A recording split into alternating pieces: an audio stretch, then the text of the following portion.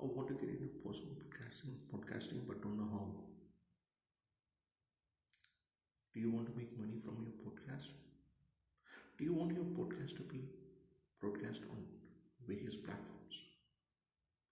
You have one single answer to all the questions. Anchor.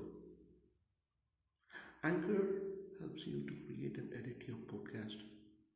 It shares your podcast across various other podcasting platforms like Spotify, Breaker, Google Podcasts. All you need to do is Anchor, just get on, record your podcast, and Anchor does the rest. Anchor, the one-stop podcasting platform for you. Morning. Welcome to another episode of History Under Your Feet. Today we take a look at one of the greatest queens of Indian history, Rani Ahilyabai Holkar. Indian history has its own share of great women throughout the ages who played a significant role, be it the gone queen Rani Durgavati who defied Emperor Akbar or the brave Rani Lakshmibai of Jhansi. In such an illustrious pantheon, there was Ahilyabai Holkar, the daughter-in-law of Malhar Holkar, the founder of the Holkar kingdom. Widowed at a young age, she took over as a queen and takes her place in history among other great queens like Catherine II of Russia, Elizabeth I of England, and Margaret I of Denmark. Known for her wisdom and administrative ability, she rebuilt many Hindu temples, offered facilities for pilgrims, and built a new capital at Maheshwar on the banks of the Narmada. On the 31st of May 1725, Ahilyabai was born in the Ahmednagar district of Maharashtra to a Dangar village pattern Malgoji Shinde. Though she did not go to school, nevertheless her father taught her to read and write at home. Fortune unexpectedly came her way when the ruler of Malwa, Malhar Holkar, stopped at her village on his way to Pune and saw the 80-year-old girl at a temple. Impressed by her piety, he took her home as a bride for his son Khanderao. Married in 1733, tragedy struck Ahilyabai when her husband was killed in the siege of Kumer fort by a cannonball. It's believed a grief-stricken Ahilyabai wanted to commit sati, but her father-in-law dissuaded her, saying she was needed more than ever now as there was no male heir and only she could take care of the kingdom. Malhar Rao trained Ahilyabai in administrative and military matters. He had full faith in her ability and she did not let him down. Proceed to Gwalior after crossing the Chambal. You may halt there for 5 days. You should keep your big artillery and arrange for its ammunition as much as possible. This is an excerpt from a letter that illustrates Malhar Rao's faith in Ahilyabai. When Malhar Rao passed away in 1766, and his son Malhar Rao took over, but he was too weak to rule over and passed away.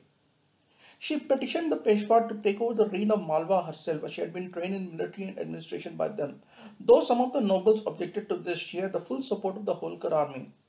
On many occasions, Ahilyabai had led the army herself from the front armed with bows and arrows on her elephant. The Peshwa granted her permission to rule in 1767 and she was ably assisted by Tukojirao Holkar, the commander-in-chief of the army and her adopted son too in a way. With Tukojirao advising her on military matters, Ahilyabai proceeded to rule over Malwa in a wise and sagacious manner. She never let personal rivalries affect her administration. Once reinstated a Brahmin who had opposed earlier. She never observed Parda, held daily darbars, and was always accessible to the public. Her first principle of government appears to have been moderate and almost a sacred respect for the native rights of village officers and proprietors of land, as per Sir John Malcolm. She heard every complaint in person, and so strong was her sense of duty that she is represented as not only patient but unwearied in investigation of the most insignificant cases. Ahilyabai ruled at a time when the whole of central India, Maharashtra, was facing power struggles one way or other, as well as intense battles being fought for the throne.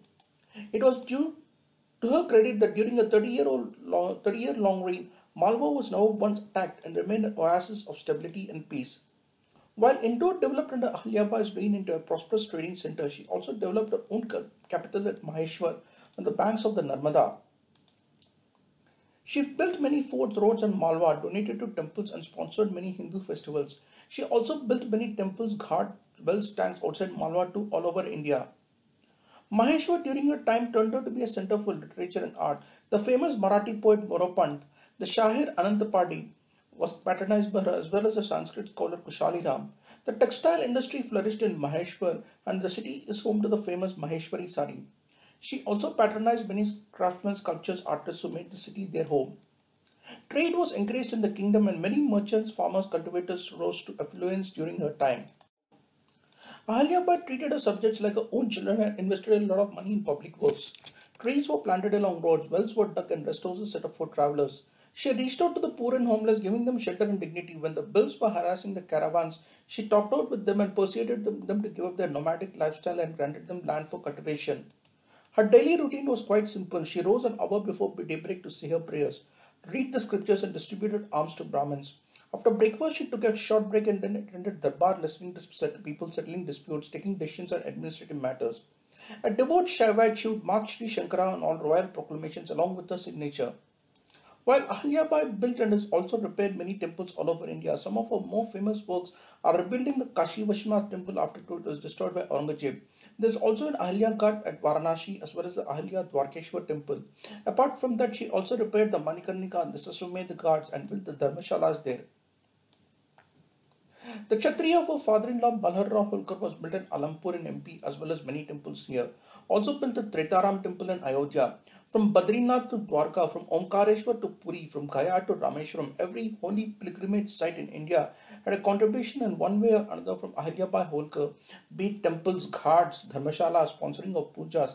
She did a yeoman service to the cause of Hinduism.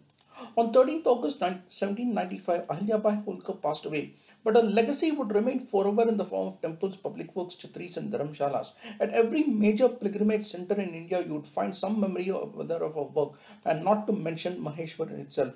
Naman to one of the greatest queens and women in Indian history.